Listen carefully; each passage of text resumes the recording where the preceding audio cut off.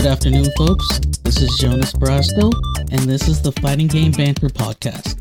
Here, we dive into the world of fighting games and talk about the development, growth, and the FGC. Good day, folks. This is Jonas Brasco with the Fighting Game Banter Podcast, where we're just here talking about fighting games, the FGC, the development, and how it relates to us. Long story short, we've talked about the Game Awards for the first two episodes, and Street Fighter 6 won the Game Awards. We talked also about the amount of time given to the fighting game category. One thing we haven't talked about is what I wanted, what I felt should have won the award, and who was my pick. And to make a long story short, my pick was Bravery. It's the fighting game that I played the most this year, and it had a lot of options that I really liked. That's going to be the main thing that I'm talking about now. The first thing that I really liked about the game is the mechanics. The mechanics were solid. The moves were easy to perform. They had modern controls as well as your traditional regular controls. I also liked the fact that there was an actual burst mechanic. I had recently been playing DNF Duel since the Epic Game Store released it for free. And to be honest, I forgot how much I actually liked burst encounters. Like, you could do a counter punch or like something to get a person off, but you can't do an actual burst to get them off of you, especially when you're being attacked. The other thing that I really liked is they had like an EX meter, but it wasn't like you did an enhanced version of the EX moves. You actually got new moves every time you used your meter, which was very fun, especially to do combos off of. You link into it and then you link into it again. I thought that was very interesting. Another mechanic that really was interesting and my personal favorite is it had extra modes of single-player content to help you get fighter points so you can buy new colors, new characters, mainly Jorge. And there were a lot of people in the beginning that were complaining about how many fighter points it took to buy him, and Satara Studios did reduce it so that you could use actually a code to get Jorge for free without grinding for fighter points. I felt sad because there was plenty of things you could have done to make it happen, especially like the shoot 'em up mode where you're Daisuke and you're trying to get to Zamina and you're avoiding all these beams or hands that are trying to grab you. You're trying to get away from that, make sure none of them hit you. And the farther you get, you actually gain meters to basically your bomb meter. You can cut everything up on the screen.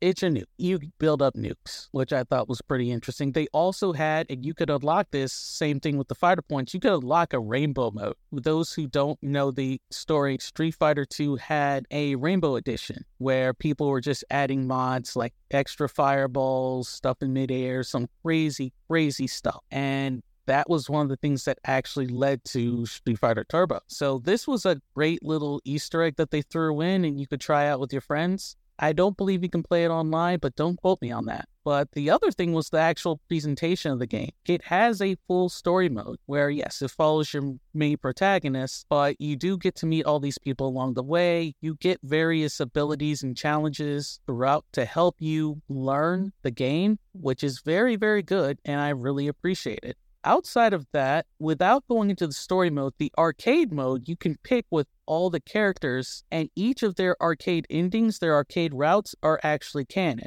So it's a great way to feel like you're including everyone in the story, even if though they're not necessarily in the story mode. The pixel graphics were also great. They may not be your top-notch like Melty Blood or Under Night or even KOF 13, since that's what a lot of people go to. But the animation in itself was really good. If nothing else, if people are turned off by the pixels because they're not this big high-res deal, then I get it. There's some people like, we want the 3D, we want to have the 3D. But I also see a lot of people, especially on 5K, playing that Third Strike. So I know that it's not necessarily the pixel graphics, it's the gameplay that matters.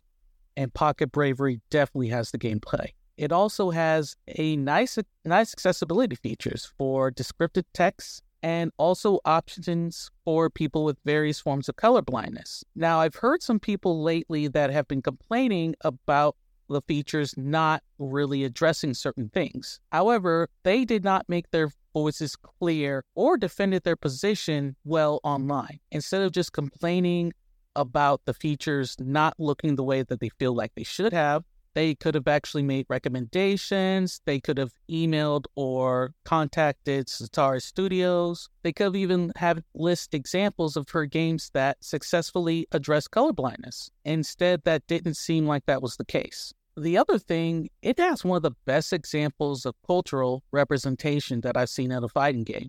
With the origin of the game being from Brazil, it makes it a lot easier to have characters that are from different cultures that you don't necessarily see in other fighting games. You do have an African fighter that doesn't have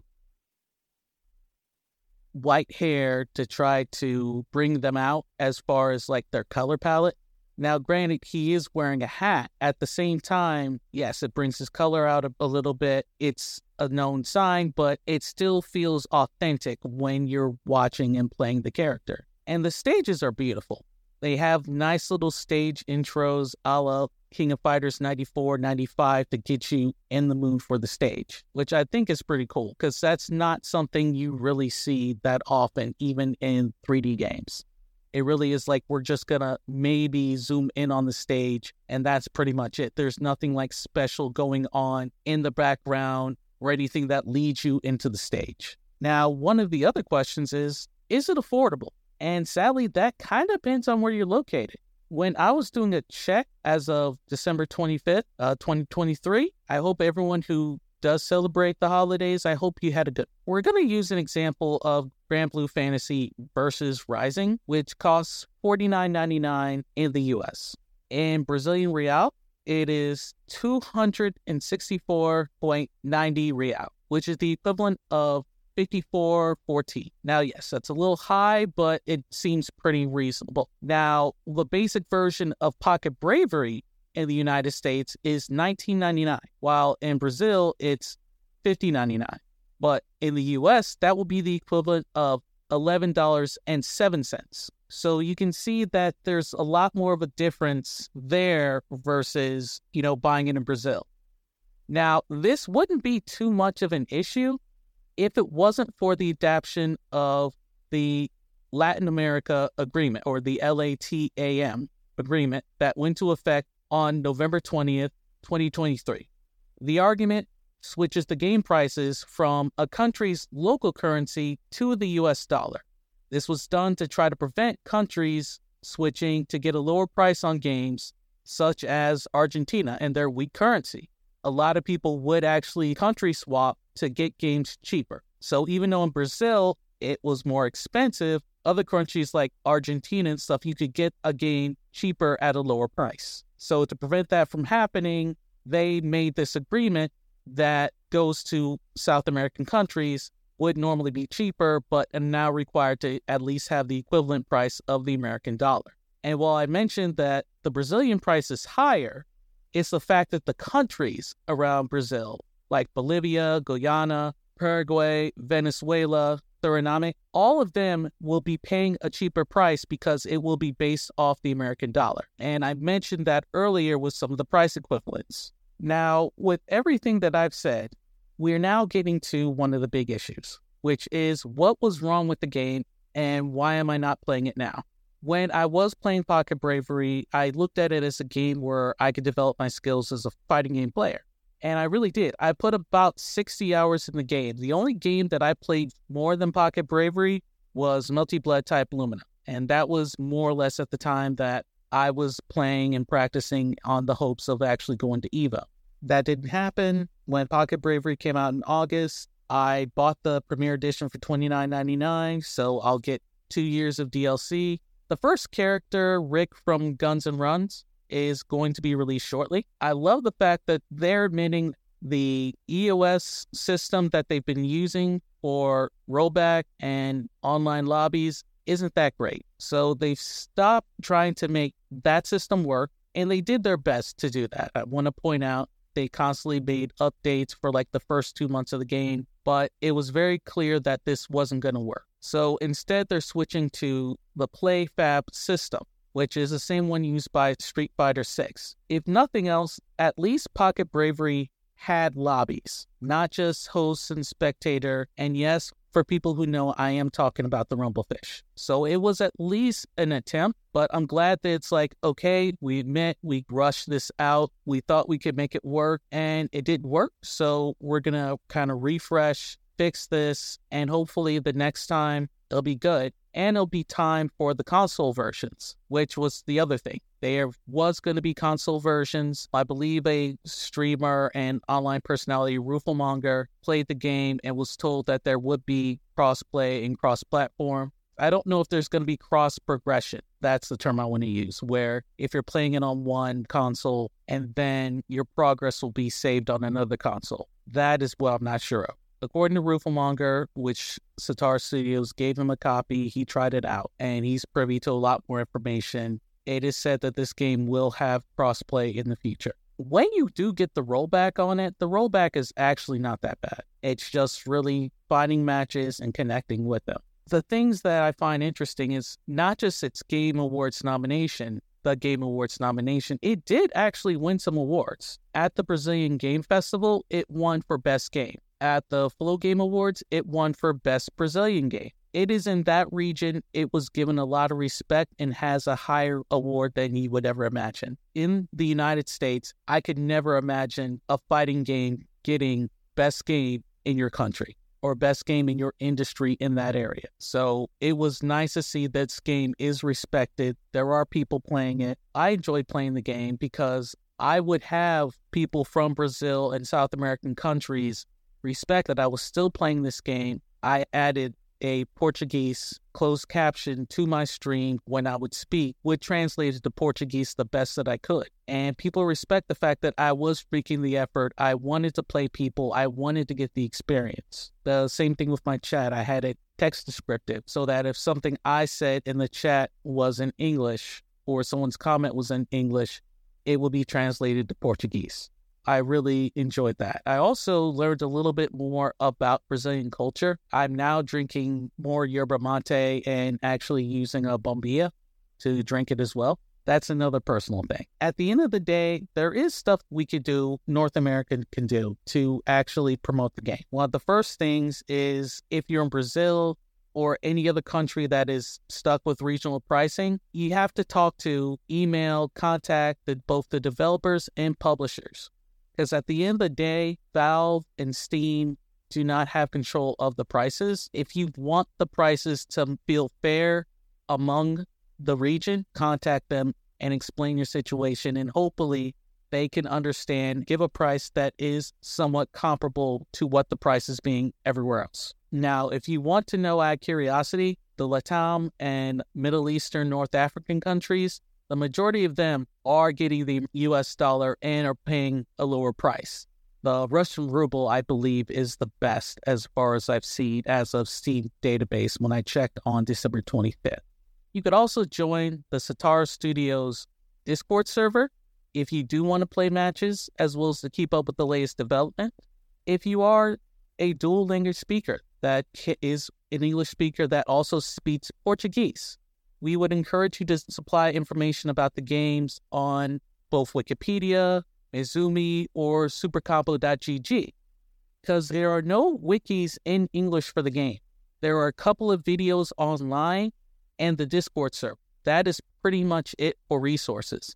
If someone can translate the majority from Portuguese to English and share those resources online, that would be greatly appreciated. It would give the game into the light a little bit more. It will bring up interest in the game. And knowing that there are resources that are in English that people can use will bring out the game as even more. I literally was on Fightcade a little bit earlier, and I was able to find people playing the Rumblefish 2, Akatsuki Blitzcomp, Street Fighter Third Strike, of course. And there's plenty of resources for those games. Even Breaker's Revenge. There's more people playing that. P-Cube is the one that brought out the Breakers Collection, and that is marvelous. Breakers Collection is amazing. You got rollback netcode, you got crossplay, you have lobbies, you have a good rank system. It's one of those things that is beautiful. And Sho Kamui from Breakers is a guest character in Pocket Bravery and plays nearly the same. There's not going to be much different for you to find out if you want to play the game. And he is unlockable. It's not DLC. You get it with the base game for $19.99. The other thing is artists, and I'm seeing a lot of them real quickly. Artists create art, sprite edits, crossovers, something to bring the characters out there, because these characters have interesting stories that can be built from. And just saying, hey, I like this design, I want to do something with it, or hey, this character is similar to this one, maybe I should do some art of that. I think that would be pretty cool. And while I know that a lot of people are waiting for the console releases, you could always buy the game on Steam. It is available on Steam, does not cost that much. I believe $19.99 for the base game, $24.99 for Season 1 DLC, and $29.99 for Season 1 and Season 2 DLC along with the base game. And I can tell you no one else would offer that, especially when you're close to the price for a season of DLC, $29.99. In fact, Red Blue Fantasy versus Rising DLC is literally $49.99 for the first one. So I don't know why people are willing to play that, except that they feel that it's going to be a tournament game, or like, hey, I can win Evo with this, or my local tournaments, they're going to have it. And I get it. So why can't this be a tournament game? I feel it has the resources, it has the mechanics. I mean, there are games that somewhat look better or necessarily, but they're solid on the mechanics, and it has a great fan base. Idol Showdown is a great example of this. It has pixel graphics. These characters, idols, VTubers, have established canon storylines that people understand and relate to, so they have fans to straw off with. That is probably one of the other things about this game so far, is it's starting from the beginning. There is no established canon. There is no established characters. It's like you're starting from scratch, and you either relate to them or you don't. And that's why I'm saying it's encouraging for artists. It's encouraging for dual language speakers to get the info out there. There is some story mentioned on the Satara Studios Discord. The main thing is a lot of people don't want to play a game that they have to hunt for the information to be able to play it. So I'm encouraging people, if you can go and supply information to these resources, I guarantee you will have more people in North America, more people in Europe, and other English-speaking countries that will play this game. Because I enjoyed it. For me, like I said, it was my game of the year. I love going through the storyline. When I did have my online matches, I enjoyed playing with the mechanics. And hopefully, if you get the game a try, you will too. Thank you for listening. I didn't do a video version of this one because I wasn't planning on it. I had something else planned with talking about Modus, but at the end of the day, I pretty much said exactly what I said in my previous podcast, and I don't need to necessarily say any more. This podcast is not about talking bad about people. It really isn't, and I don't want that to be something that is present or that I'm known for. If I'm going to say stuff, I can say stuff online, or if I could be balanced and actually have some of these developers come in and explain themselves, why they do the things they do, why they had the choices that they make. I'd rather do that versus going and complaining, because there's plenty of people who complain about stuff online, and that's not the purpose of this podcast. And I apologize for anyone who was listening thinking that that's what this podcast was going to be. That's not my intention. That's not where I want to go with it. And with that, I'm going to leave this on a good. For those, holiday season, I hope you enjoy it. I also want to say this has been one of the best parts of 2023 for me, was creating this podcast. I hope to do a lot more in 2024. This will be the last one of this year. But for those who have listened, for those who have liked this, I really, really appreciate it. I know that I'm not going to be big right now. It's a small podcast. I'm not trying to be like those thousands and thousands of listeners. If it happens, it happens. But as long as there's at least one person enjoying it, finding me entertaining, that's really realistically all that matters to me. Thank you for those who have joined me for this journey. It's only the beginning, and as time goes by, I hope to get better. This is Jonas Brasco. You're listening to the Fighting Game Banter podcast, and wherever you are, good morning, good evening, good night. Good day to all. This is the addendum to this episode of the Fighting Game Banter podcast. I made a couple of mistakes that I'd like to correct. The first one is the mispronunciation of Guyana and Suriname. I messed up with that during the podcast, and for that I apologize. Next thing was addressing the accessibility setting that the team at Satara Studios tried to address. Granted, it might not have been the best option, but they tried, along with other fighting games that are trying to be more accessible to people with colorblindness. Two things I would like for them to keep in mind. Starters, mistakes will be made, and then it will take time to adapt to those mistakes and get things correct. But for that to happen, you have to show up to actually play the games. They have play tests. They have open beta. I don't want to forget about demo. One of the important things about that is the majority have surveys afterward. Sometimes they have questionnaires to get into closed beta. Mentioning that you have a colorblind issue or an accessibility issue will make it more likely that you'll get into these closed betas to test the game and get the developers information that could benefit you. That seems a pretty good approach instead of attacking games that try to address the issue and they may make a mistake with that. The fact of the matter is, yes, fighting games may not get the accessibility aspects that you would like, but it doesn't matter if you don't go and play these games. If you're not the ones that are participating in this testing, in these betas, if you're at a local tournament and you see that these games have these issues, you could talk to the tournament organizer and ask, hey, can we put it on these settings to help? And I'm sure that they will be accommodating. All I'm trying to say is you will have allies and people who support your cause, but you can't expect that to be the case if you're showing up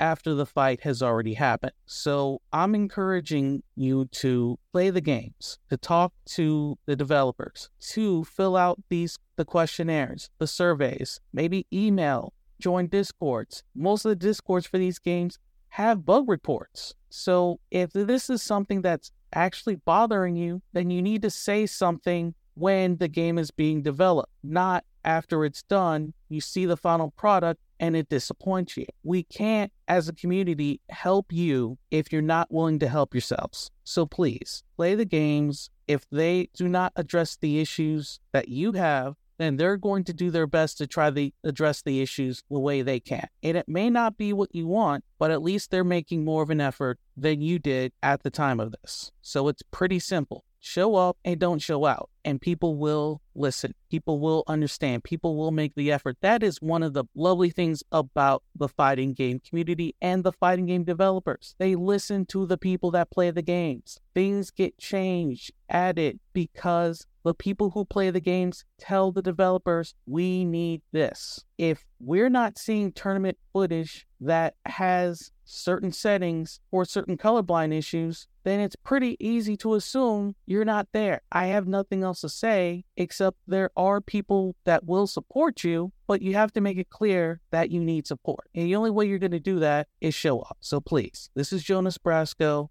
As long as you make the effort for us, we'll make the effort for you. Thank you very much.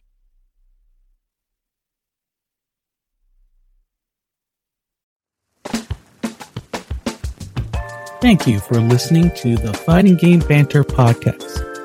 Any inquiries for guests, questions can be reached at my email address, which is jonasbrasco@gmail.com. This podcast can be listened to on Apple Podcasts, Spotify, iHeartRadio, Amazon Music, and even TuneIn. For anything else, feel free to email me, and also check my social media, which is at Jonas Brasco on X/Twitter. Call it what you will. Thanks again for listening, and have a good day.